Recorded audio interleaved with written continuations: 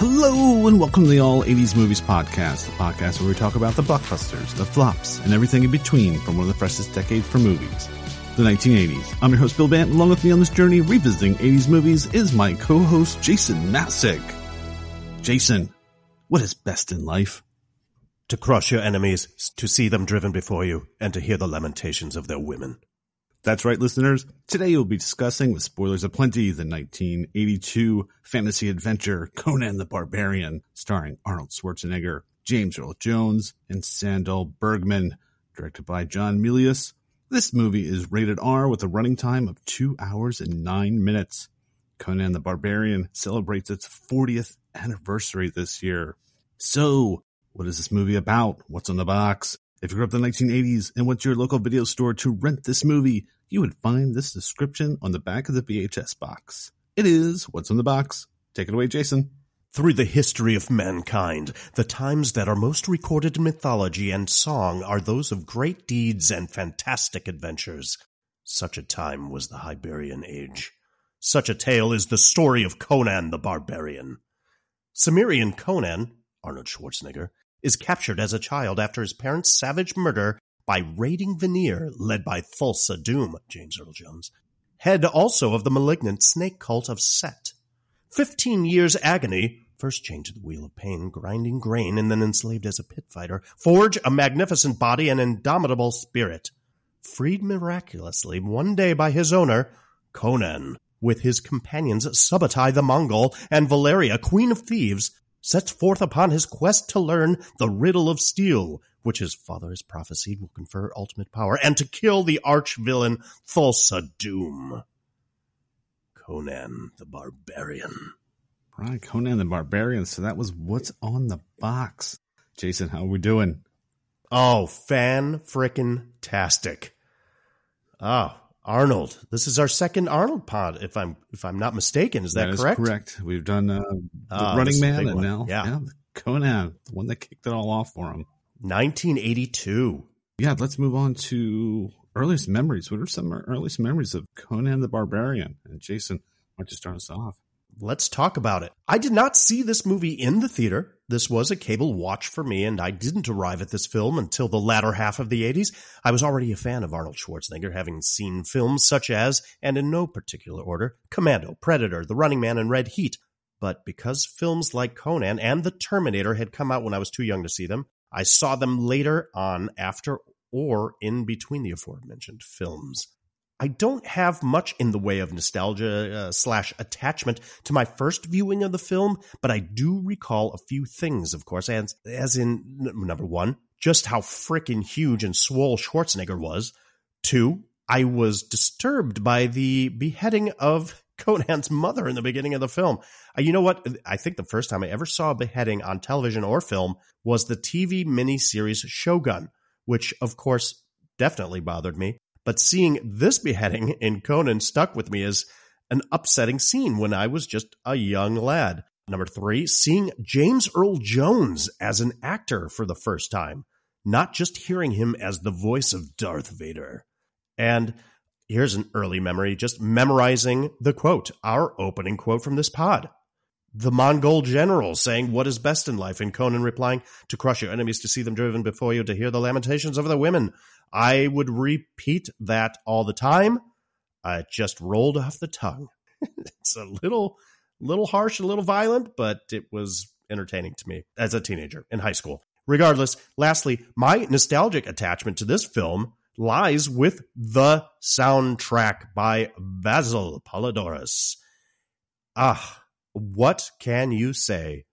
I had it on cassette and would listen to the opening track, Anvil of Crom, or on a later release, the track was called Prologue / An Age Undreamed Of. And it always, and I mean always, got me pumped up. The track Riddle of Steel / Riders of Doom is incredibly awesome too. And I'm going to give a special shout out to Alan Noon and Rob Noon, my brothers from another mother from the town of Lindenhurst. When I was in high school, I would hitch a ride with them in their van to high school in the morning and or cruise around our small Midwestern town of Lindenhurst. And we'd crank that song from time to time just to get our energy up. And it was just awesome. So obviously this is a shout out to Basil Polidorus, whose soundtracks carried me through the 80s. Do yourself a favor right now and listen to the Conan the Barbarian soundtrack and or RoboCop, both of which were huge for me.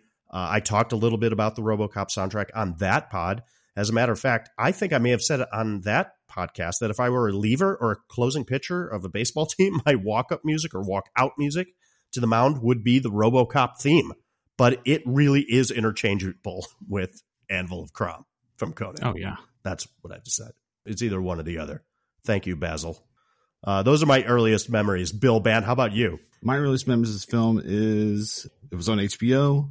My dad put it on, and I did not get very far into the movie because it was time for bed. So I don't even think I got far enough to even see Arnold in the movie. That's how it might have been the opening scene. That was it. Pretty much after Conan's mom got her head chopped off. That's what I was talking about. But yeah. I remember my dad saying, "Hey, it's Darth Vader." And I'm not understanding. I'm like, what do you mean Darth Vader? I don't see Darth Vader. What the hell are you talking about, Darth Vader? But of course, now I get what he was saying. So I didn't see this movie until after I saw Conan the Destroyer in theaters, which is a more kid-friendly type of movie. And I did like the movie. I was probably the right age for it. So I think the first time I finally saw Conan the Barbarian was on television. And of course, it's edited for TV. So you're kind of missing a lot. And then I finally saw it on late night cable. And whoa, there's a lot of nudity in this movie.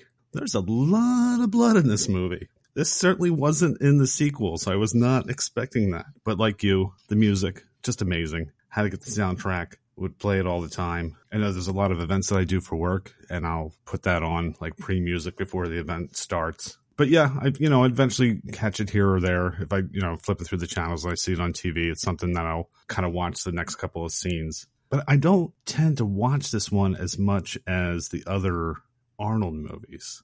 Yeah, a couple of years after I saw Destroyer that I finally saw this one. Great stuff, my friend. Yeah, I totally agree. This is not a film I revisit all that often, but I'm glad we did for this. I was surprised. There was a lot that, did I forget this or did I actually never watch this all the way through? But I'm pretty darn sure I did. But it's been a while. It's been a minute. So I'm anxious to get into it. All right.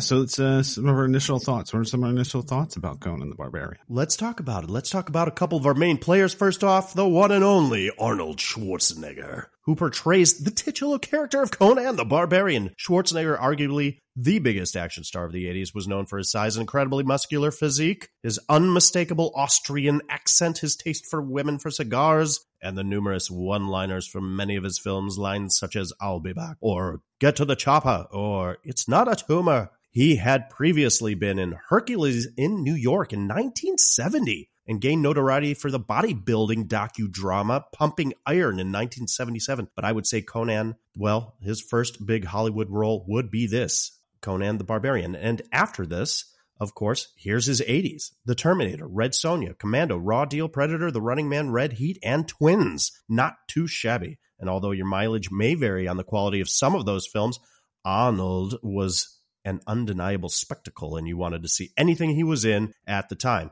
Should also mention, in 1990, he rattled off Total Recall and Kindergarten Cop, which were both great, and followed that up with T2 Judgment Day in 91, which remains his top-grossing movie. And lastly, wanted to highlight that Schwarzenegger is really known for the great success story that he is, coming from a small village in Austria to becoming one of Hollywood's biggest stars, making millions and marrying into the Kennedy family, and then, of course, serving as governor of California between 2003 to 2011. Next up, we've got the one and only James Earl Jones, J.E.J., who portrays our main antagonist, Thulsa Doom. What a great character name. The sorcerer, the warlord, the shapeshifter, the leader of a snake cult, a serpent cult. Obviously, J.E.J. is best known for providing the voice of the number one movie villain of all time, Darth Vader in the Star Wars saga. His work as an actor goes back to the 50s and includes being in Stanley Kubrick's Dr. Strangelove, or How I Learned to Stop Worrying and Love the Bomb, in 1964. He was nominated for Best Actor for The Great White Hope in 1970, but let's look at his 80s snapshot. We get The Empire Strikes Back in 1980, Conan in 82, Return of the Jedi in 83, and you might also know him as Professor Banks in Soul Man from 86, or King Jaffe Jaffer in Coming to America in 88, And one of my favorites, he plays the character of Terrence Mann in Field of Dreams in '89. You would otherwise know him from his portrayal of Admiral Greer in a few of the Tom Clancy, Jack Ryan films. And last but not least, James Earl Jones is the voice of Mufasa from The Lion King. He's an all-time great. And can't forget this one. This is CNN. Now, getting into the movie. Watching this movie now was just great. There was a lot I had forgotten, possibly never even seen. I could have sworn I'd seen it all the way through, but there were some spots that felt like a new visual experience to me. Regardless, great to be able to watch a young Schwarzenegger do his thing while still in his early 30s, although he kind of looks even a little younger in my opinion. He looks fantastic. I mean, no mistake about it. He's huge. He's just got muscles hanging off of him everywhere. He's an impressive figure. Here's an initial thought. I think his acting is actually okay in this movie. Okay. I was expecting a cringeworthy performance since I hadn't seen it so long, but he was okay. It's not extremely nuanced or deeply layered, but it doesn't have to be. He's frickin' Conan. It requires presence and command and a confidence, all of which he has in spades. Shout out to Sandal Bergman, who plays Valeria, wandering adventurer and thief and love interest of Conan's. She's a good actress, and I think she's super sexy athletic in this film. That's an initial thought. She's a good romantic match for the character of Conan and the actor Schwarzenegger. I think they kind of have a nice connection. Maybe not sparks flying everywhere, but it works for me. I love Jerry Lopez as Subotai, the thief, and what I call now Conan's jogging partner. They're just jogging together throughout a lot of the film. I think the film is well cast, the dynamic trio of the three of them. And to further the point of good casting, it was smart to get heavy hitters like Max von Sydow and James Earl Jones in this. It adds some heft, lends some credence. They did right to cast good people around Schwarzenegger as he's still maturing as an actor and a star. But for me, hands down, once again, the real star of this movie is Basil Poledouris, the film composer. The movie is taken to another level because of the soundtrack. No question in my mind. If this film had a lesser score, it would be very average. Maybe slightly above average because of Von Sydow and James Earl Jones. But because of Poledouris' score, this film is lifted up to pretty good in my estimation. Overall, I like the characters, the music. The film, to me, is a bit too long. I felt like it could have been an hour 45 easily, just tighten it up.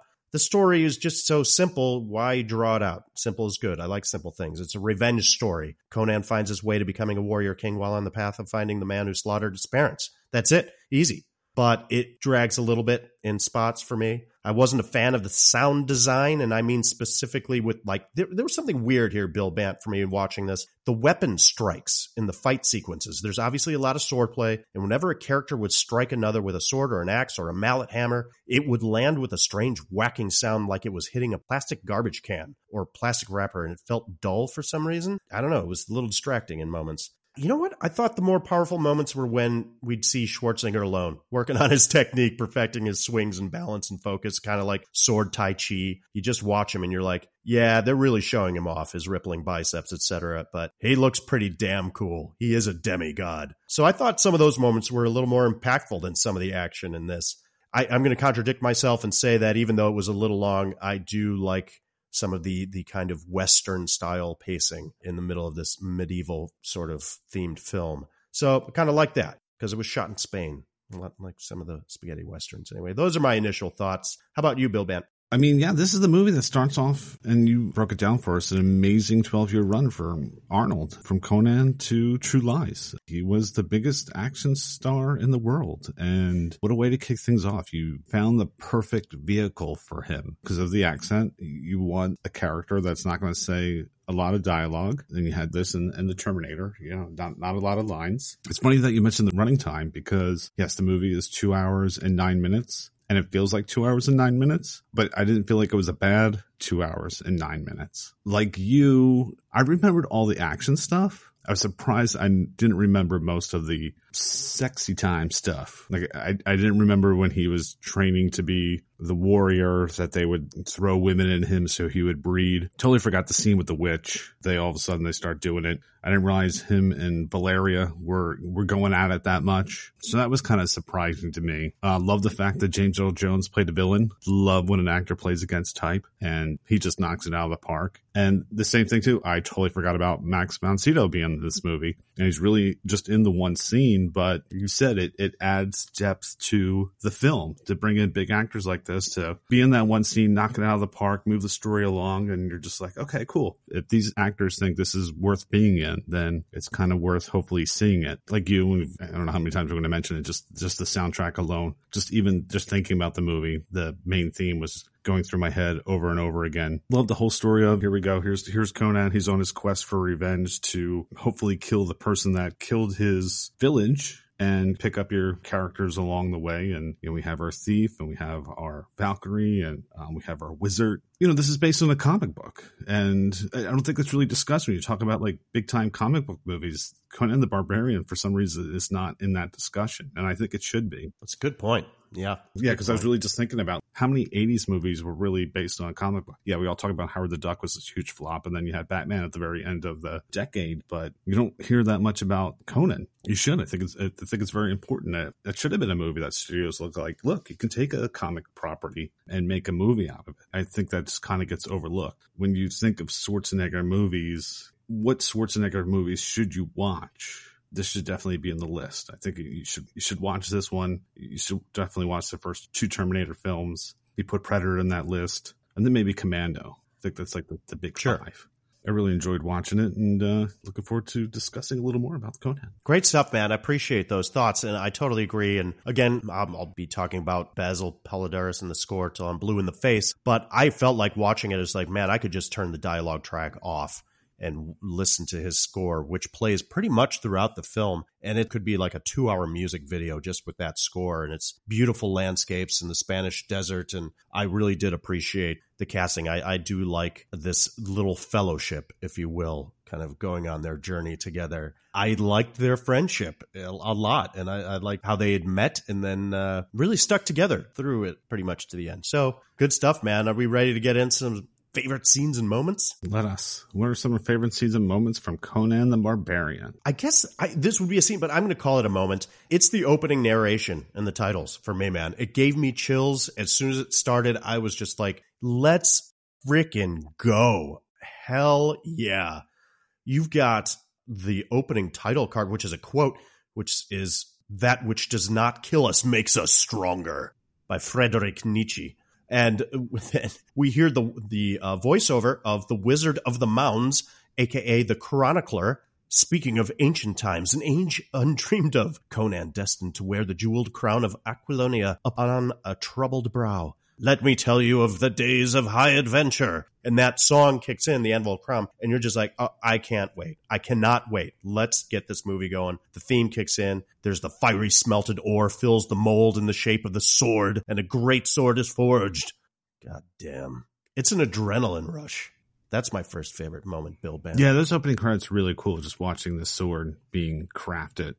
And I love that. And then it cuts to the first scene where he just thrusts it into the snow. Right. To cool the metal. I was like, yeah, this is pretty cool. The blade. And then you just see little Conan, and like the whole screen is dark except for him. He's lit, and then you just see the credits are coming up throughout the thing. I was like, yeah, this is a pretty kick-ass opening. Yeah, it's great. And the sword is badass. It looks heavy. It looks sturdy. It looks deadly. It looks impressive, and it's got the cool inscription on it. Yeah, it's some really good craftsmanship. Yeah, that's definitely a good call. For my first favorite scene or moment, it's poor Conan's mom, man, losing her head. That was a tough one. That hurt me, man. So, the movie opens and Conan's a little boy, maybe around 9 or 10, and he's kind of outside the village and he's kind of playing or whatever. And then all of a sudden he sees these people approaching and he realizes right away this is bad news. And he's trying to get back to the village. And now the village is getting raided. This raid is led by James Earl Jones, who plays Thulsa Doom, and he's in charge of this just snake cult, which we find out is they're cannibals too. So it's like cannibal snake loving cults. This is tough stuff here. And they kind of go in, they basically slaughtering everyone in the village. Conan sees his dad get killed. He gets an axe in the back, and wild dogs are then sicked on him, and the dogs basically tear him apart, and the buildings are being burned. And at this point, the only people that are really left are a bunch of kids, Conan and his mom. At that point, the raiders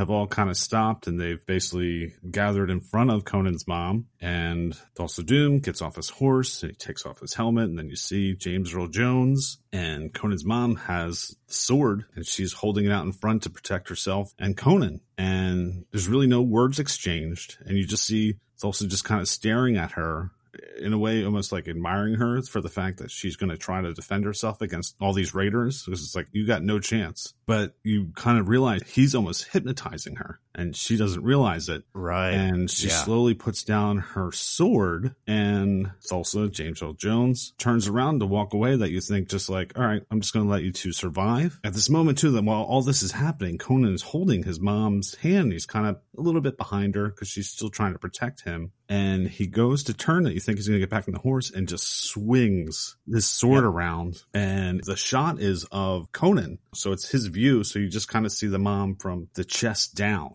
He's holding her hand, and then you just see like the chest down, the waist down, you kind of see, and then, go ahead. You don't even really notice it, is you see the head tumble. It's really on the side of the frame. So you just kind of see the head. You just see the hair go down, and Conan's still staring at these people, not realizing what happened to his mom. His mom just starts falling away in slow motion, and he's still holding onto the hand, and he doesn't realize what happened to his mom. And then all of a sudden he loses the grip, and the mom falls, and you're just like, holy crap.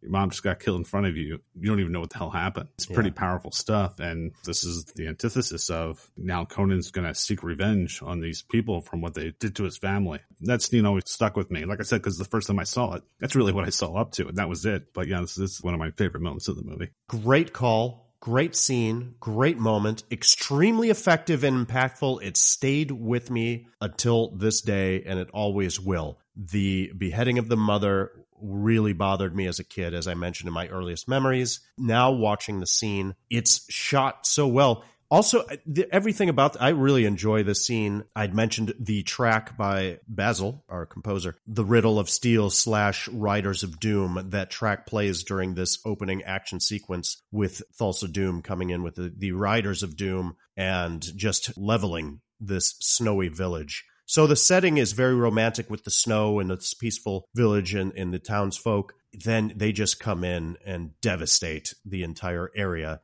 And there's just little moments that are great because we have, when you mentioned young Conan, who's off to the side, he's kind of either attempting ice fishing or playing off in the woods, and he sees the scout from the evil raiders hop onto this big rock, and he's like covered in tattoo sleeves, and he's like, oh no, this isn't good. And then the scout jumps off the rock, and all the horsemen come running through, and that theme, just the drums and the horns and everything, and the horses come running in. And there's a great moment in here, too, and I'm diving into it, Bill Bandit, because if you didn't notice, this was also my first favorite scene. There's a great moment where you see the difference in instinct between the mother and the father, because they're like under one of the tents, and the father immediately goes, his instinct is to protect the village and everyone in it. So he goes for his sword, and then the mother, her instinct, and she almost like pushes him away. Oh, yeah. She's running for Conan. Her instinct is to protect her child. So dad goes for the weapon to protect the village. Mom goes to protect the child. So I thought that was kind of a cool moment unto itself. And like I said, the music is just pounding, and I'm going to just keep on bringing up the music. And there's a soldier with a giant hammer that is swinging down, which is brutal. Like you said, Conan's father goes down with the axe in the back, and then the dogs tear him apart. Then what's great here is that the music goes quiet. There's no dialogue in this scene outside of yelling and screaming. There's no dialogue whatsoever. So that's not a surprise in a battle sequence, really, unless you would expect maybe a general to be shouting orders. But the music goes really silent. It's quite beautiful. And because of the snow and the scene, it's very serene. And this moment when Thulsa Doom removes his helmet and he's staring at Conan's mother, whom is quite beautiful. She really is stunning. She looks like Angelina Jolie. I'd say it. To me. She's quite stunning, and she's taken with his stare, and she falls into the trance and lowers her sword, and he beheads her with the father's sword. And that's the sword that then Conan wants to retrieve at some point. But it's so quiet. And the stares that are back and forth. It's a well-paced, well-timed scene. And then absolutely devastating with her murder and this young boy who's just literally in shock. He's in shock, staring up at this evil Thulsa Doom. Great scene, man. It's just impactful imagery. It's great imagery. Love the pacing. Love the music that it goes from this kind of such a strong, powerful march, then it just goes to such a soft, kind of sweet strings, etc. Then the poor kid and the other children from the village are enslaved immediately thereafter. It's brutal. Very impactful. This scene takes its time, and that's what I like about it. Because Yes. you kind of meet your main villains and the reason why Conan's going to be who he's going to be. You nailed it. I'm glad you brought that up. I mean, from like a script standpoint, from a writer standpoint, filmmaker standpoint, this is an inciting incident here. This is the catalyst because young Conan not only is looking up at Thulsa Doom, but he is taken with what they call, I believe in the film, the standard. But it's the insignia, it's the symbol of the serpent cult, which is, speaking of powerful imagery, it's two snake heads facing one another, but they actually join at the bottom, and the two snake heads are above a black sun and a black moon. And that image is what is imprinted on young Conan's mind, and he then remembers that when he's trying to avenge his parents' death. He's looking for that symbol, which then plays into later on. He finds the Tower of the Serpent, etc. But that is, the inciting incident there. It's great. Now you're up. What do you got? So my next favorite scene, I am calling Conan is healed by the mounds. And this is much later. Going to have to skip over a whole bunch here. Now, at this point in the film, Conan has gone through different trials. He's met Subutai. He's met a witch, and he's been now partnered with Subutai, and he's met Valeria because all three of them have raided the Tower of the Serpent in a specific town and have stolen the Eye of the Serpent, which was a jewel, because they're basically thieves. And yes, Conan has a mission, but on the way to accomplishing this mission, he is partnered with these two thieves, and he himself has become a thief. And, they're having a little bit of fun, but they steal the Eye of the Serpent, and they're basically partying in this town. They decide to stick around, get a little drunk, and then some of the king's guards retrieve them, and they go to have a meeting with the king. King Osric, I believe is his name, and that is played by Max von Sydow. And Max von Sydow charges them with the task of finding his daughter, who has fallen under the spell of Thulsa Doom. She is now basically in his service, and the king wants his princess, his daughter, back. And he's like, well, you guys are clearly good thieves. You stole this jewel, which is known as the Eye of the Serpent, from the Tower of the Serpent. You managed to get away with that. Well, go steal my daughter back. And they're like, and then he throws a bunch of jewels at him, and they're like, oh yeah, we'll do it. However, what happens is Valeria and Subutai say, well, you know what? It's a little risky. We're going to pass. We're just going to keep the jewels and go our own way. And Conan, who is still looking at this, something else they stole from the Tower of the Serpent, which is basically like a large pendant that is the symbol. It's the standard. It's the two snake heads over the black moon and black sun, but it's like a turquoise color. And he's staring at it knowing, no, he must accomplish his mission. Yes, he will try to save the princess, the daughter of the king, from the service of Thulsa Doom, but his goal is to kill Thulsa Doom. That is his primary purpose. That is his goal, and he will fulfill it, and he will leave his lover Valeria and his new buddy Subutai, if he has to, in order to accomplish his mission. So he goes to, what is it called? The Mountain of Power or something like that. It's the Temple of the Serpent, which is basically Thulsa Doom's headquarters. And Conan is like, well, how am I going to infiltrate this area? Anyway, I'm getting long-winded, and he is found out. He tries to pretend as if he's one of the followers, and he is found out, and he is tortured, and he is crucified. So poor Conan is crucified. Pretty brutal on this pretty cool-looking tree, actually. But thankfully, Subutai shows up. He decides that he's going to help his buddy Conan, and Valeria as well, and they take him down from the tree and bring him back out to the mounds near the beach and the ocean. And out there is where the Wizard of the Mounds resides. And he's basically a wizard. He's a bit of a sorcerer himself. And they need to heal Conan, because if they're going to go after Thulsa Doom and his Tower of Power, basically, Conan's got to get healthy. And he's got holes in his wrists and his legs. Well, Valeria says to the Wizard of the Mound, can you heal him? Can you do this? And he's like, well, I think I have the power to do it, but the spirits of the land extract a heavy toll, which Valeria promptly says she will pay. So the wizard swaddles Conan tightly in a black cloth and draws tattoo symbols upon his exposed hands and face. Conan's body is tied to 4 posts driven into the ground. The wizard warns that in the night the dark spirits will try to take him. And the night comes, and so do the spirits. The sky turns red, and these red ghost-like figures begin swirling and attacking Conan. Meanwhile, Valeria and Subotai jump on top of him, not letting the spirits carry him off. Valeria desperately swipes her knife at the spirits, and eventually the spirits leave, and Conan has made it through the night. He awakens to an adoring and loving Valeria, now healed of his crucifixion wounds, and she professes that she will never leave his side. And the reason why I bring up this scene in particular is because of the animation and the special effects. I love it. They're awesome. Yeah. I didn't remember. I mean, I sort of remembered, but this is really cool. I had to rewatch it. You feel as if the spirits are truly trying to untie an attack and wrestle our heroes in this moment. And it's timed with Valeria as she's swiping her fists and the knife at them and vice versa. So it really looks like these evil, kind of creepy, they have shape. They look like tangible ghosts. And the scene is intense. It's crazy. The ocean waves are writhing. The sky's red. There's some ILM effects in here with the sky, etc. The wizard is chanting incoherently. It's very chaotic, and you really feel the intensity of the scene. But they survive the trial. So it has this really nice fantastical element in it. This is the element of magic that's in the film, and you buy it hook, line, and sinker. It establishes Valeria's devotion to Conan. She's really, really in it for him and trying to protect him. And it's all followed by a replenished Conan. You know, he does some fancy sword technique exercise and exercise on the beach after this with some great music in the background. So you're like, oh, he made it. Good. Now go kill Thulsa Doom.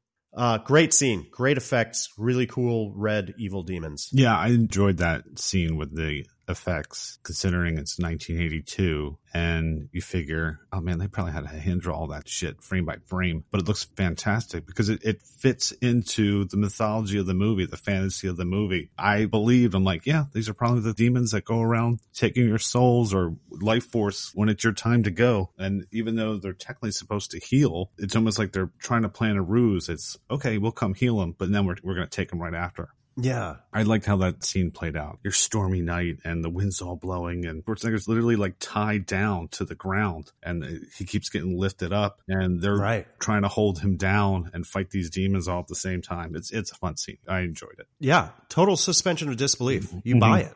They're really struggling to keep him down. Yeah. I always kind of remembered the scene, but I never understood what it meant before until really watching it this time. Oh yeah, this worked really cool. Yeah. All right, so that takes me to, I guess my next favorite scenes is right after this moment. It's now, Conan's back to health and let's go get this princess. And I love on the Blu-ray that I have, it's called Swords Against the Cult. Cool. So it starts off and I love, they camo themselves in like this, white tigers kind of thing. It's all this white and black striping and they look fantastic. I fucking love the way they look in this scene.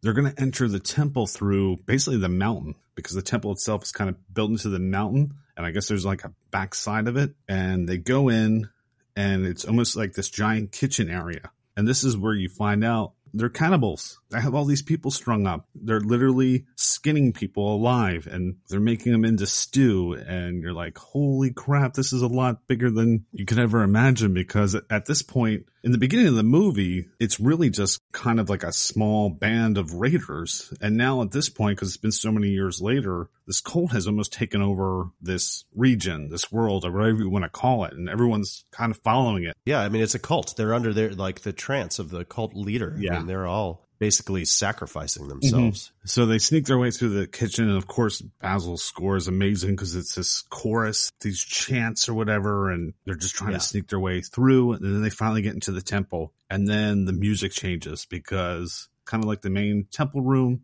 And we see Thulsa up on his throne. He's got the princess.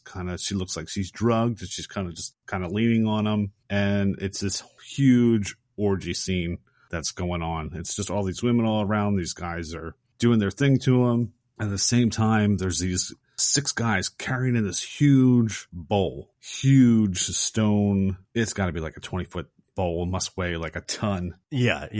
It looks heavy. And they put it on the stairs in between the top of the throne and into I'll just call it the orgy pit. Yeah. One of the servant women goes up and with a bowl and the guy serves and it's like this green, I don't even, it's this really weird green color. Gross. Yeah. And she just starts eating it right away. Like it's the greatest thing in the world. And what's hilarious is because you have Valeria and Conan and Sabate, they kind of peek over to see what's going on, and their eyes just widen like, holy crap. And Sabate sometimes like, oh, so this is paradise, huh? Right. But they realize, all right, we got a mission to do. We got to get this princess. So they take some candles and they slide them into, there's these columns and there's all these drapes that are over the columns. So they start setting the drapes on fire. And then Thulsa Doom kind of senses this is all going on. And then he has this amazing transformation where he transforms into a snake. Right. And he starts slithering away. And then all hell breaks loose. Yep. Conan and Valeria and Sabate, they just start killing everybody left and right. And of course, again, the music changes. Now you have the dun dun dun dun dun dun. So it's like the third music change and like within 5-minute span. Yep. And they're kicking some ass. And then all of a sudden, the two like henchmen that were with Thulsa when Conan's mom got killed, they show up. Yeah, Rexor and Thorgrim. And they recognize Conan because Conan had tried to infiltrate earlier and they thought they had killed him by crucifying him. It made the hair on my arm stand when Conan gets the sword and he kind of pulls it around his shoulder and just gets into the fighting stance and with the music and all. And oh, yeah. Like, oh, yeah, here we go. It's our first. You see the look in his eyes. His eyes like widen. Oh, yeah. Like this is my moment. So excited to see these two. Slaughter all of you. And they go at it for a little bit. And then eventually they grab the princess and take off. And I just love that moment. It's just some kick ass. I mean, everyone who gets killed, it's just blood everywhere. It's just so gratuitous violence. I'm just like, oh my God, I would hate to live in a world where is that how people are just battling like that with swords and axes and just such brutality because they're not messing around. I'm like, they're cutting open people's stomachs or they cut them in the neck and just all this blood. Absolutely. It's funny. I forgot what you said. They called it on the Blu-ray DVD, this chapter or the name of the scene. Oh, Swords Against the Cult. Which is great. Very strong. And I also put this as my next favorite scene and I called it the Sleepy Orgy Cannibal Soup Party. Yes. So not quite a strong title, but you're right, man. When the action kicks in, it's fantastic. I mean, you got Schwarzenegger knocking over that giant stone bowl of soup. Yeah.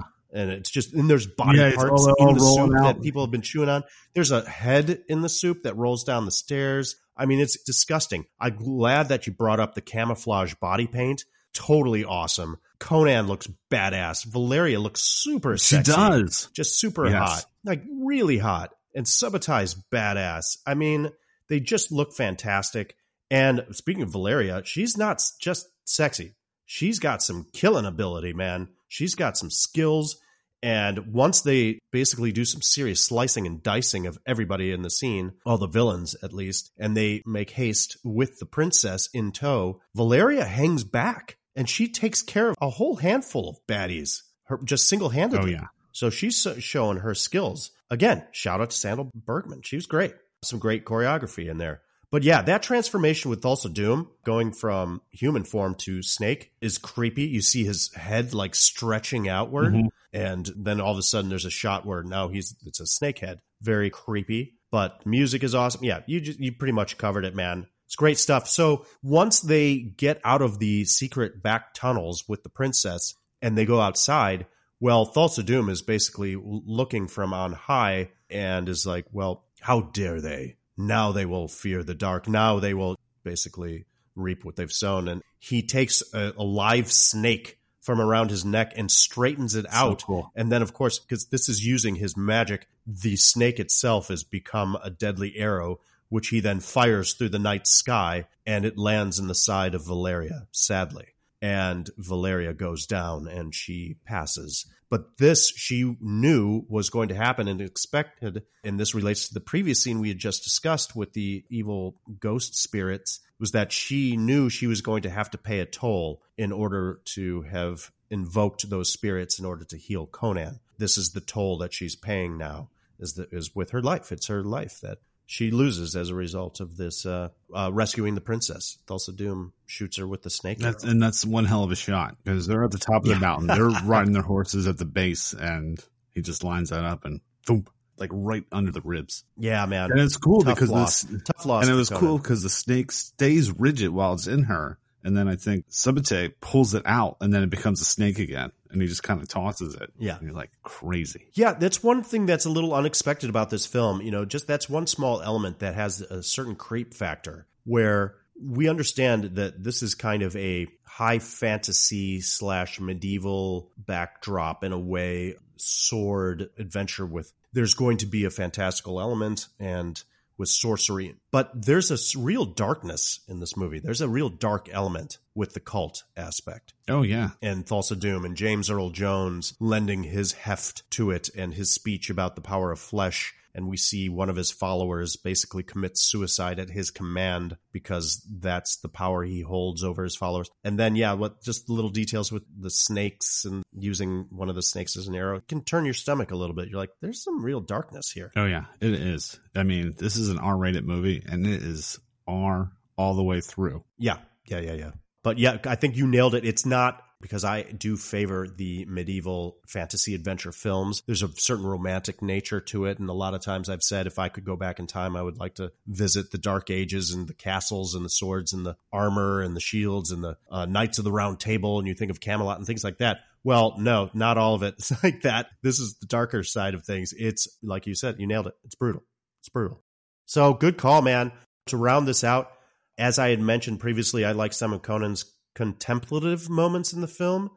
And there's this moment at the end when he has reached his ultimate objective, because there's been another additional action sequence after this where Thulsa Doom and his two henchmen and some more of the Riders of Doom attack Schwarzenegger, Sabbatai, and the Wizard of the Mounds at the Mounds, which they have booby-trapped, and they've prepared for this attack. And there's a great action sequence, but our heroes get the best of Thulsa Doom, and he retreats back to his temple. And, well, Conan's got to finish the job, and he goes back to the temple, and our Thulsa Doom thinks that he's going to put Conan in a trance and probably try to make him one of his followers. He thinks he's like, you are my son. You know that I am your father. I made you this way. I set you on this course. And you see Conan kind of playing along, and then he snaps out of it pretty quickly. He was just faking it and swings his sword down a couple of times, and the blood goes flying. And yes, he decapitates Thulsa Doom, and the body falls, and he throws his head down the stairs.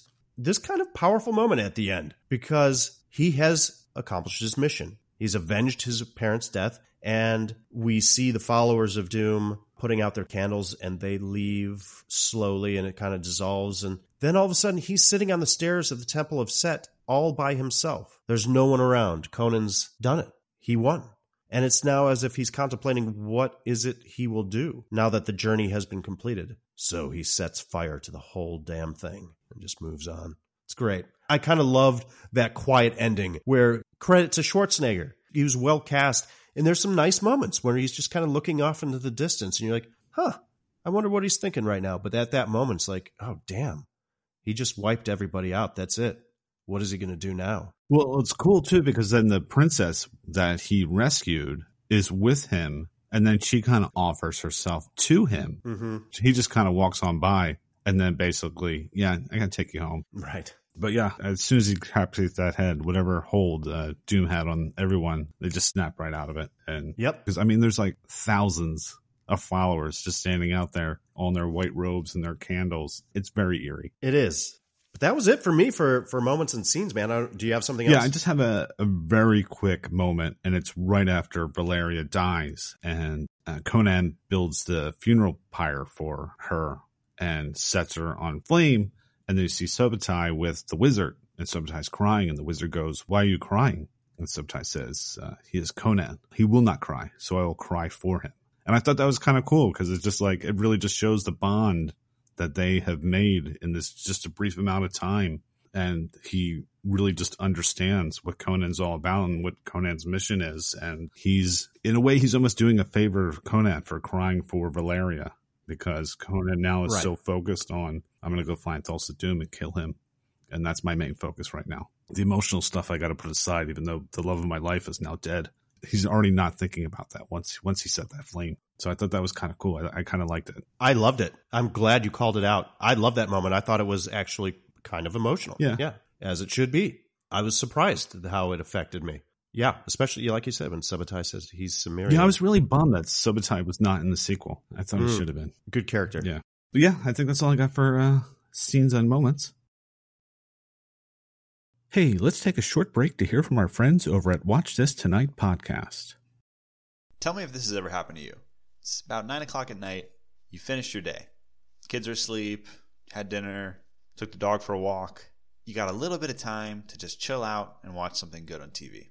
And you spend 25 minutes going between all the different streaming platforms, Netflix, Paramount Plus, Apple Plus, Amazon, and you don't know what to watch. And finally at the end, you give up and you just put on something you watched already. If this has happened to you and you just can never find that good thing to watch when you want to, then I've created a show just for you.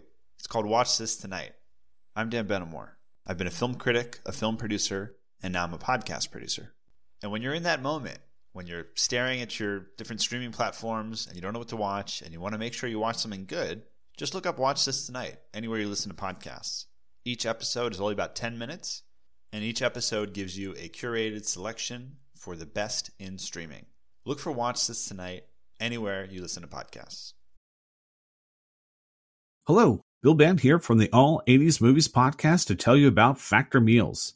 Eating better is easy with Factor's delicious, ready-to-eat meals. Every fresh, never frozen meal is chef-crafted, dietitian approved, and ready to go in just 2 minutes. You'll have over 35 different options to choose from every week, including Calorie Smart, Protein Plus, and Keto.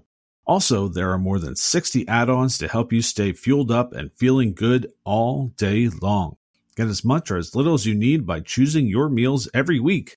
Plus, you can pause or reschedule your deliveries anytime. We've done the math. Factor is less expensive than takeout, and every meal is dietitian approved to be nutritious and delicious. What are you waiting for? Get started today and get after your goals.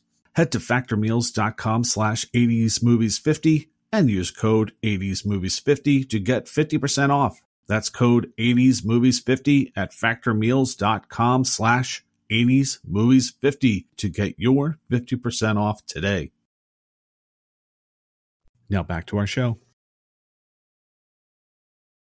So it's now time to move on to Swiss cheese and complaint department. And why do we call it Swiss cheese? Because although this movie is delicious, it does have right, mold. because it doesn't follow the Swiss cheese. We just file a complaint with the complaint department. So Jason, did you have any Swiss cheese? I didn't really have any Swiss cheese for this one. No, I didn't. It kind of moves in a pretty straight direction from one plot point to the next. I didn't find really any holes in the plot. I have some nitpicky complaints, as always. But yeah, I didn't have any Swiss cheese. Yeah, I didn't have any Swiss cheese either. I think that the plot is pretty much simple. It's, it's a revenge movie, and King sends him on a mission to rescue his daughter. So it's like, all right, simple enough. There's really nothing I could really pick holes at. So what did you have for complaints, though? I have a silly one here. Now, in the middle of the story, it's, I guess, towards the beginning, after he was enslaved as a child and then kind of grows to adulthood, manhood on the Wheel of Pain, and then is basically a gladiator, and then is freed. He's running through the desert, and he makes it to what I think is supposed to be like this Atlantean temple after being chased by dogs. Right.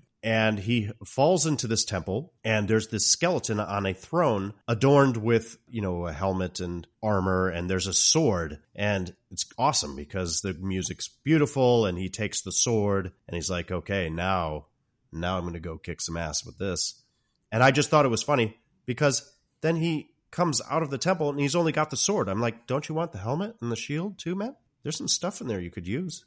But I was like, okay, I guess he likes to travel light. That's true. He is going to do a lot of running. Yeah, he does do a lot of running. But yeah, you know what it reminded me of was Clash of the Titans. That's a good call. Because I think Harry Hamlin at one point is like, he doesn't take all the good stuff that he's just been given. Mm-hmm. He just puts on the old helmet and disappears. And in this one, Conan just takes the sword. He's like, this is all I need. Right. That helmet's pretty sweet, and that shield would come in handy. But no, I'm just going to take off with the sword. That's it. What do you have for complaints? I don't know if there's really a complaint. I was going to say this for additional thoughts and questions, but I guess I need to understand the Wheel of Pain. Okay, so Thulsa's party do the raid. They take all the kids. They bring them to the Wheel of Pain, and then basically They just walk around in circles, and we'll just say it's some kind of mill. We don't know exactly what it does. But then it gets to the point where Conan's the last on this wheel. So what happened to all the other kids? Why didn't they bring in new kids to help on the wheel? And then someone kind of buys Conan. See, I thought he would still be under Thulsa's service. So that kind of confused me. And then this new, I guess his master makes him a pit fighter, and he fights all these fights, and luckily he goes through all of them basically unscathed except for the very first one where he gets bit in the neck. Wow, the odds against that are pretty impressive. But then the master just sets him free, and I didn't understand any of that either. Was I missing something? Not at all. I should have put that in my complaints as well. Questions. Well, one, I think when the children are chained together and taken to their future as slaves and to be put on the wheel of pain, there is one line of narration that says that Thulsa Doom and his men rode back south to wherever they from, and then the rest of them went north. So I don't know. They kind of went separate ways. Correct. So I understand what you're saying, but he would still technically be under Thulsa Doom's control or his men or something like that. I don't know. But it was weird because then when Conan reaches adulthood on the Wheel of Pain, what happened to all the other kids? Did they all age out? They aged out of the Wheel of Pain. Did they go die? Into become gladiators? They all die? Is that the point? Is that he's the only one that survived? He was the strong one? I mean, he's just so powerful like that. I mean, he just had the genetics and the will to survive and becomes this hulking, muscular warrior as a result. But yeah, so there's some questions with the Wheel of Pain for sure. And then there is no answer to why he is freed by his master. I think the only thing I could come up with is that he basically had served his purpose, as in maybe his master took some sympathy on him and was just like, he's eventually just going to die as a gladiator. He's just too good to die that way. I'm just going to let him go. It's run its course here with Conan. I'm just going to let him go. I thought it was just sympathy too. He got everything he can get out of him. Probably made more than enough money that he could go off and retire. Right. I would think as an owner, and I'm thinking of the film Gladiator now, is kind of if you were the owner of a gladiator and you thought, well, eventually he's going to lose and he's gotten this far. I think, I'm not going to tempt fate anymore. I'm just going to let him go. It's run its course. It's time to move on. And you can kind of see it in the guy's face when he lets him go. There's a little bit of a sympathy there, but it's not explained at all. But he has to run because then he could get recaptured by who knows what. Yeah. A little confusing. I still liked it. And speaking of the film Gladiator, which of course I thought of as a result, I was like, I wonder if did they borrow from this storyline a little bit? I mean, it's pretty close. I mean, a little bit. It's possible. Yeah. Everything's based on something else. Russell Crowe's, his family gets killed. He's then sold into slavery and becomes a gladiator. My next complaint was there's a weird little scene, and it's very brief, and I believe it's right before, it's actually they're in a town because Conan and Subutai have been running partners, running from town to town, and they end up in this particular city where there is the Tower of the Serpent. And before they go to the tower, and that's where they meet Valeria, and then they decide to steal the jewel, the Eye of the Serpent, well, they get a little drunk. And I don't even know if they were drinking or if it's what they ate, if it was that Stygian seafood or whatever that market offered them. And there's this strange little brief sequence with Subutai and Conan. They're coming down some stairs. They're acting a bit drunk. And Conan is calling all of the women sluts. And I guess there's like a guy humping a donkey. And he's like, oh, that's funny or weird. And he's laughing. Then Conan punches a camel and basically knocks it out. What's the purpose of this scene? That's a good call. No idea. Kind of forgot about it. It was just weird. It felt a little out of place because then they kind of go running off and they're like, hey, let's go steal the Eye of the Serpent. Okay, let's do that.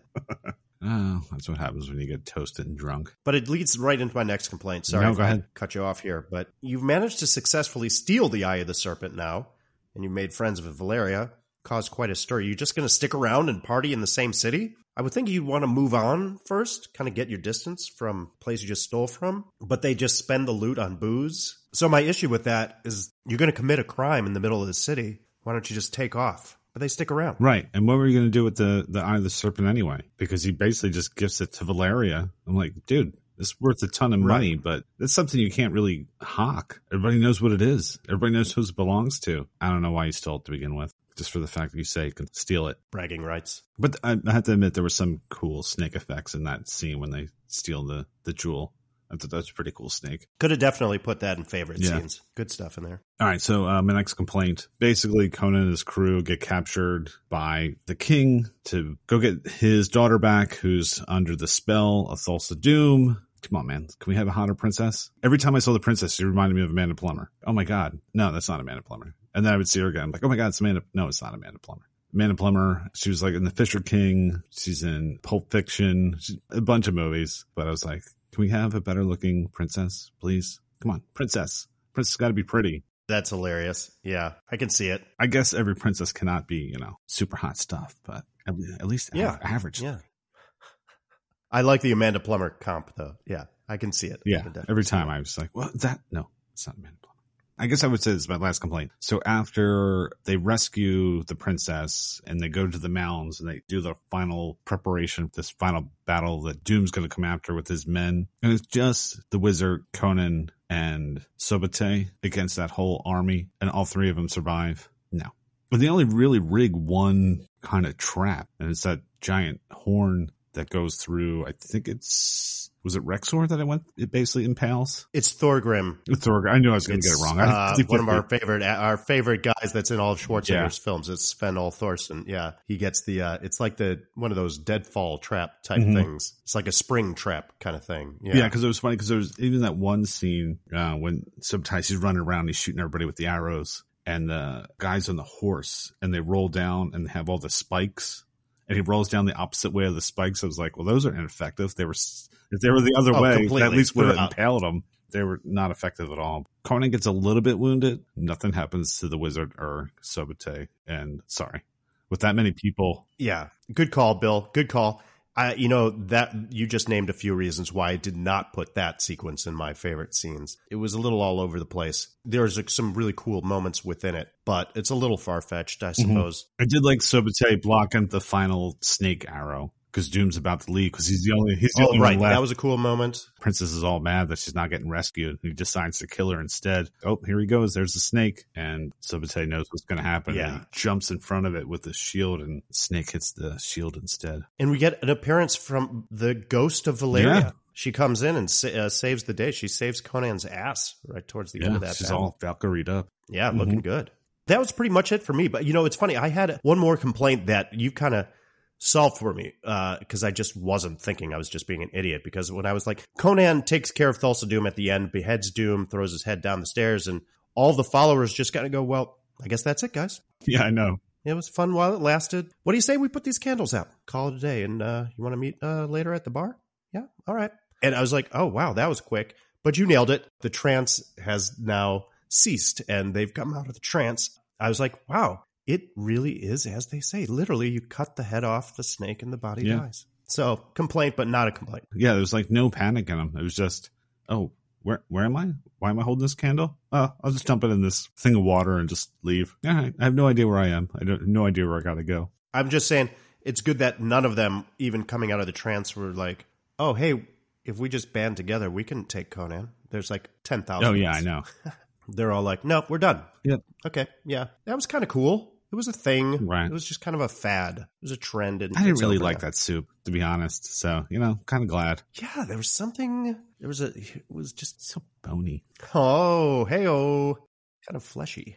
All right. So let's move on to, hey, it's that actor. So in this segment, we spotlight a character actor you have seen in many other films, an actor making their big screen debut, or an actor that makes an uncredited cameo. It's hey, it's that actor. Am I going first? Okay. All right. My hey, it's that actor is William Smith. He plays Conan's father in the beginning of the film. Yes, good call. And he just has one of those faces where I was like, I know this guy from something for sure. And William Smith indeed has a ton of credits. And of course, yes, I do know him from a couple of things, most notably from Red Dawn as the Russian baddie Strelnikov, and from Any Which Way You Can, where he plays Jack Wilson and has the longest bare-knuckle fight ever with Clint Eastwood. Yep. I'm like, oh my God, it is that guy. But he is also best known for his role as Falconetti from Rich Man, Poor Man back in 1976. This dude was a bona fide badass, no questions asked. He served in the Korean War, knew multiple languages, became known as one of the kings of B-movie and television villainy. But seriously, he could qualify as the most interesting man in the world. Just listen to a little trivia on this guy I pulled from IMDb. First of all, he had the nickname Big Bill. One of his trademarks, he had 18.25-inch arms. Dude was built. Appeared in the final episode of Batman in 1966, the first episode of The Rockford Files in 1974, and although he was in the final season cast, he was not in the final episode of Hawaii Five-0. He received on-screen credit only. Lifetime Achievement Award from Academy of Bodybuilding and Fitness, two-time arm wrestling world champion, competed in motocross events with Steve McQueen and doubled as one of the track riders in CC and Company in 1970. Had a 31-1 record as an amateur boxer, held the U.S. Air Force Light Heavyweight Weightlifting Championship, performed over 5,100 continuous sit-ups over a 5-hour period. God, I mean, it just goes on and on. He's a direct descendant of Western figures Kit Carson and Daniel Boone. Bruce Lee personally offered Smith the co-lead in Enter the Dragon from 1973, but another film went over schedule and John Saxon stepped into the role. Oh, fuck. He also fought California wildfires in the early 1950s. R.I.P. William Smith passed away in 2021 at the age of 88 in Woodland Hills, California. Wow. Great pull. Just look him up. Ladies and gentlemen, do yourself a favor. William Smith. Yeah, and there was another actor that was kind of playing against type, the father in the beginning. Oh, that's awesome that he's playing against type, and I love that. And you have James Earl Jones playing against type as the baddie. But I got to say, maybe this is a pseudo-complaint too, because in the very beginning scene, you have him speaking with Conan about the sword, and then they have like that fox background of the sky. And then it cuts to this beautiful scene of the village. And I'm like, why didn't they just shoot it right there? It's a beautiful area. Plenty of blue sky you could have shot that off of. They could have been sitting on a hill. Yeah, that rear projection shot in the opening was unnecessary. It's a pretty scene. I like the dialogue. I like the conversation between William Smith, the father, and the son. But that was unnecessary. It was clearly fake. And you're right. Then they've got these beautiful landscape shots. There's beautiful photography throughout the film. Why do that? They could have shot anywhere around the village. I would have loved it just talking about that stuff. So, yeah, it almost takes you out of it a little bit. Yeah, and then when it shows the village, I'm like, fuck, just shoot it right there. This is awesome. Yeah, they, I guess, wanted that scene to be really like on the mountaintops. But anyway. Who's your hey, it's that actor? I'm glad you did William Smith because he was on my list, but I don't think I would have pulled as much stuff as you did. So, man, that was a super deep dive on him. So I actually went with Mako, who plays the wizard, and is the only other actor besides Conan or Schwarzenegger to star in the sequel as his original character. In the sequel, he's finally given the name of Akiro. Besides the Conan films, Mako starred in such 80s films as Under the Rainbow with Carrie Fisher, An Eye for an Eye with Chuck Norris, and Armed Response and POW The Escape, which both starred David Carradine. Mako was nominated for a Supporting Actor Oscar for his role as Pohan in the Sand Pebbles, which I admit to never seeing. To me, what I know him most for was his recurring guest appearances on the TV show MASH. Surprisingly, he was only in 4 episodes, but it seemed to me that he was in a lot more. Mako passed away in 2006 at the age of 73. Great stuff. I'm glad you chose him. Very likable actor, recognizable for sure. Yeah, I felt like he's going to be in so much more stuff. I was surprised it wasn't as much as I thought, but yeah, I never knew he was nominated, especially being a Asian actor to get a Oscar nomination, especially in a movie that Sand Pebbles was in the 60s. Good for him. Trailblazer there. Hell yeah. Oh yeah, before we get to the next segment, sorry to interrupt. I'm going to just say this real quick. Often, I like to choose hey, it's that actor that was featured in one of our favorite shows of all time. Probably the best show of all time. Let's just be honest. Miami Vice. Mm-hmm. And although William Smith, my hey, it's that actor, was not on the show, the director of Conan the Barbarian, John Milius, did receive story credit for an episode of Miami Vice from season 3 in 1987 entitled Viking Bikers from Hell. And he's credited as Walter Kurtz, the character from Apocalypse Now. Oh, crazy. Because John Milius was a big fan. Well, he was a contemporary of Francis Ford Coppola and Lucas and all those guys. Had to throw out a Miami Vice connection. Damn, learned something new in my own podcast. This is perfect because that ties into our facts and trivia. What are some facts and trivia we have about Conan? I'll go first. So in preparation for the role, Schwarzenegger had to do weapons training, martial arts training, and horse riding lessons. He trained with an 11-pound broadsword 2 hours a day for 3 months. Each broadsword used in the movie cost $10,000 and had to look weathered. He also learned climbing techniques and how to fall and roll and jump from at least 15 feet in the air. There you go. That's great stuff. Yeah, because I remember them saying that he's actually a little too big and they needed him to slim it down a little bit, and he still looks so huge. Oh, yeah, absolutely. Speaking of our guy, Basil Polidorus, he made extensive use of MuSync. This is our film composer. He used something called MuSync, a music and tempo editing hardware and software system which modified the tempo of his compositions and synchronized them with the action in the film. Conan was the first film to use the system. Interesting. Pretty cool. That's why it works so well. It's not only because the music itself is so superior in its composition, and it's beautiful and powerful, but it's timed perfectly with the scenes and the action within the scenes. It's timed so well because they used this system, MuSync. MuSync. MuSync. Cool.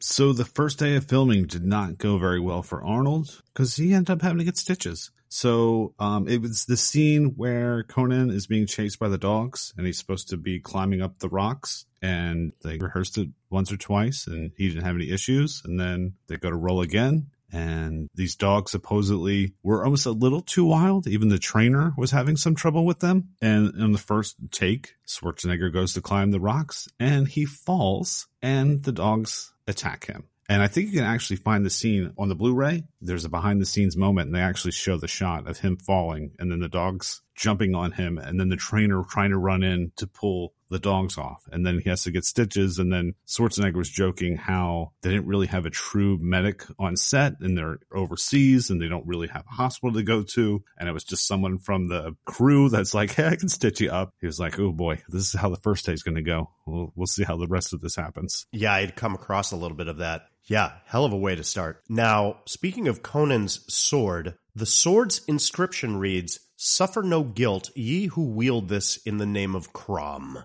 We never even talked about Crom. No, we haven't. We mentioned the song Animal Crom. But while he was governor, Arnold Schwarzenegger displayed it behind his chair in the Reagan cabinet room. Oh, hilarious. How cool is that? He's got the sword from Conan in the Reagan cabinet room. He's surfing as governor. I mean, come on. You can't make that stuff. I thought it was kind of funny that right before the final battle where he does kind of the prayer to Crom, he's like, I know I haven't had time to speak for you, but I'm not going to believe in you if you don't help us. I'm like, damn, you're putting a lot of pressure on Crom to come through here, especially when you're not speaking or praying to him. And all of a sudden you're like, yeah, I need you big, big time. I don't know. I look to you for assistance, but if you don't help me now, then I say to hell with you. What does that remind you of? Major League. Oh, yeah. Jobu, if you know, help me now. I say, yeah. Fuck you, Jobu. That's all I can think of. That's all I can think of. At least he's been honoring Jobu throughout the whole movie. Like, so he just talks to Crom with Subotai, like at the very beginning, and then just kind of forget about him. And then when he has this big battle, all of a sudden he turns to him again. I'm like, come on. Crom should be like, dude, you got to put in the work. Yeah. I don't need to do shit for you right now. So good luck. It's true. Yeah, right. So the scene in which they're stealing the eye of the serpent, and we see that huge snake that attacks Conan, and then Conan has to fight it, and then Subotai comes out and starts shooting the arrows into it. Well, the best person they had on set that could shoot arrows was the director, John Milius, and he was the one that had to shoot the arrows. I guess he's pretty proficient at arrows, but of course he said it's kind of different when you have your main actor in the scene. So of course it made him very nervous about doing it, but obviously he pulled it off, and yeah, definitely had some good shots there right into the snake's neck. So yeah, that was John Milius, the director, that was shooting those arrows into that huge snake. Pretty fun, pretty risky. Yeah. For the scene in which Valeria and Subotai had to fend off the ghosts to save Conan's life, the boiling clouds were created by George Lucas's Industrial Light and Magic, while VCE, Visual Concepts Engineering, was given the task of creating the ghosts. Their first attempt filming strips of film emulsion suspended in a vat of viscous solution elicited complaints from the producers who thought the resulting spirits looked too much like those in the scene from Raiders of the Lost Ark. So, VCE turned to animation to complete the task. First, they drew muscular warriors in ghostly forms onto cells and printed the images onto film with an Oxberry animation stand and contact printer. There's a lot of other little details here, but VCE's intention with using an old lens was to make the result images of the ghosts seem as if they were real-life objects filmed with a camera. The final composite was produced by passing the reels of film for the effects and the live action sequences through a two-headed optical printer and capturing the results with the camera. I don't know if any of that makes sense to you at home, but it's kind of cool. Sounds cool. There you go. All right. So here's just a little silly fact. So the soup in the orgy scene, which we mentioned earlier, was referred to by the crew as the split pea and hand soup. Perfect. I don't need the recipe for that one. Please do not submit that for recipes to share. Nice.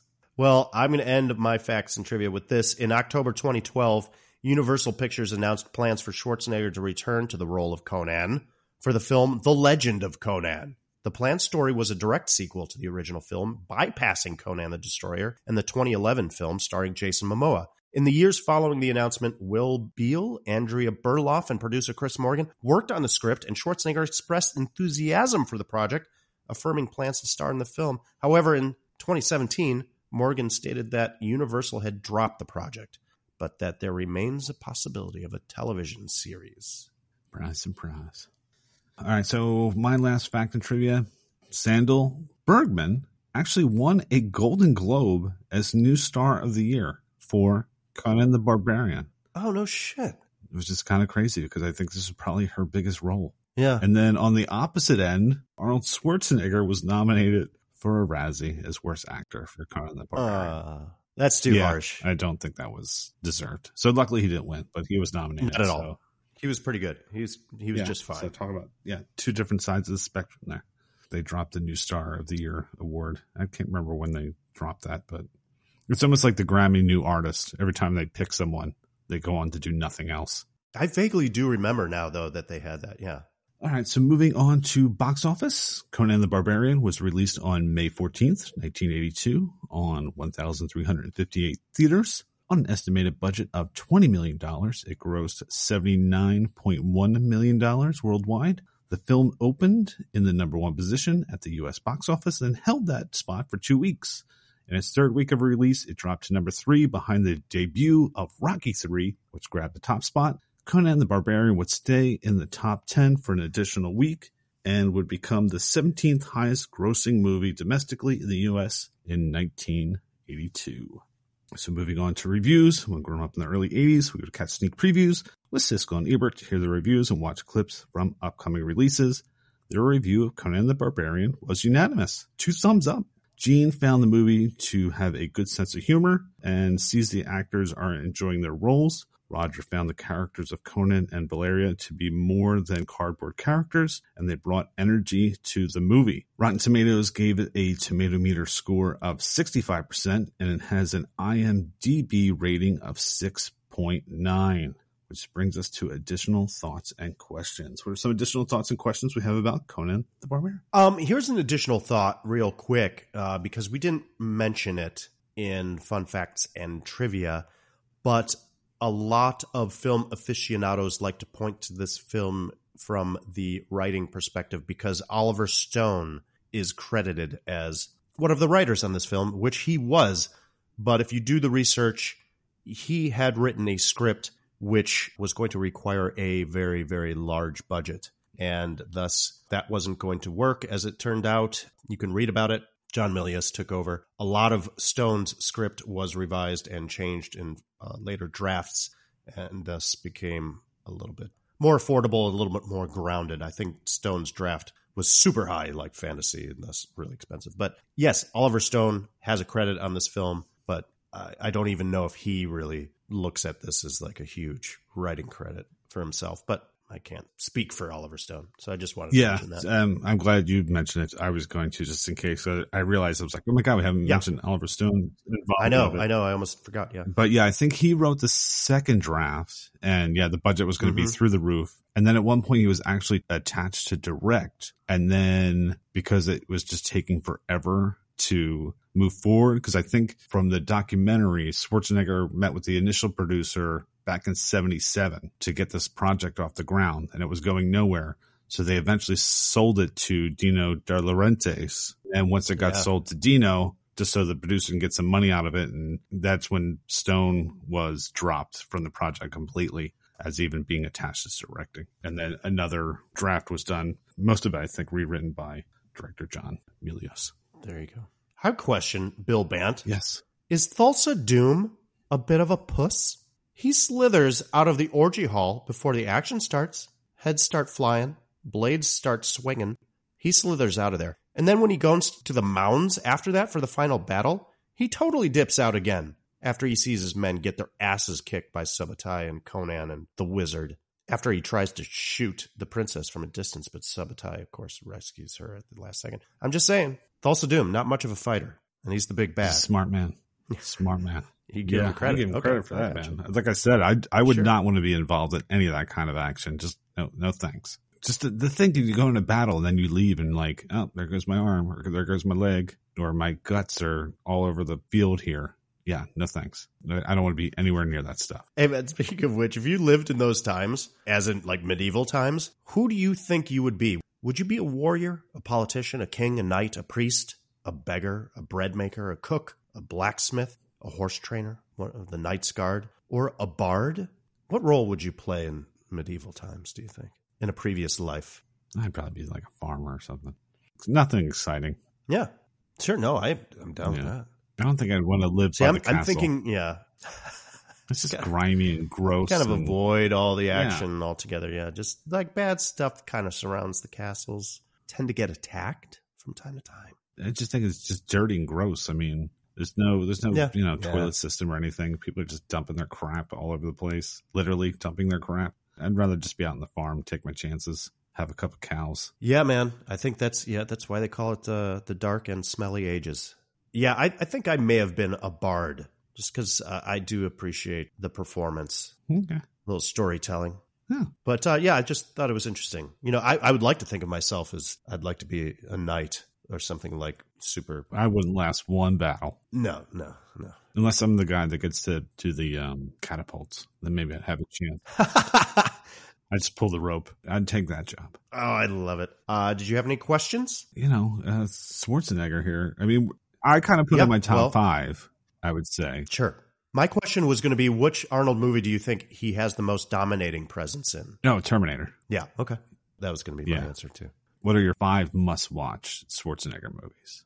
What would yours be? Most watched? No, not most watched, but like must-watch. Like if someone did not know who Arnold Schwarzenegger was, and you said, hey, these are the 5 movies you need to see, which 5 would you have them watch? Definitely The Terminator, Predator. Those would be my top 2. Then you had a good list up top. Terminator, Predator. I might throw in True Lies. Ooh.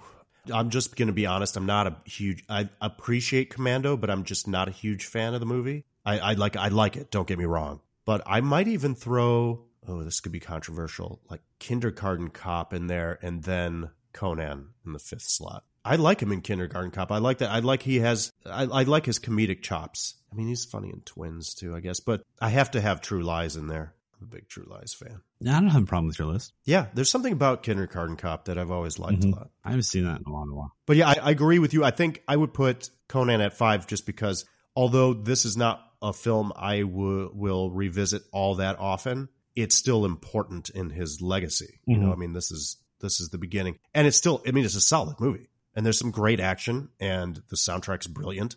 And he's just this kind of behemoth.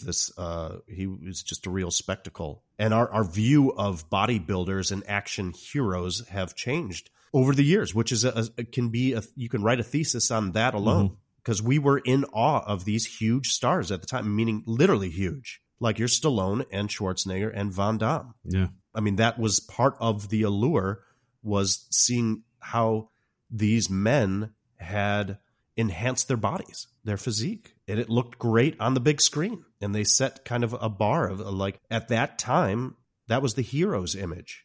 And then things changed. Yeah. Here's another question that just popped in my head. How many little baby Conans do you think are running around? I literally wrote, how many children did Conan father along the way? Is there a Conan witch baby out there somewhere? I don't think so. I think he pulled out before that happened. Yeah, clearly there's some little Conans running around. I agree. How many? I don't know. I'd say maybe a baker's dozen, man. Yeah. Damn. He was... I couldn't believe it, yeah. I mean, they specifically said, it's like that scene. It's like they were breeding, you know. He was the specimen. He probably Schwarzenegger had probably more love scenes in this movie than all his other movies combined. Right? Isn't that funny? Yeah, that's a good call, man. Who would have known he was like peaks with the first film? Oh, yeah. It's a big first starring role. I got one other question for you. Okay. What's the coolest Doom? Thulsa Doom, Dr. Doom, as in Victor Von Doom, Mount Doom from Lord of the Rings, or the first-person shooter video game Doom, which is well known for popularizing first-person shooter video games. Wasn't the very first one, but close to it. For some reason, I'm never good at the Doom game, so I'm taking that off the list. Dr. Doom.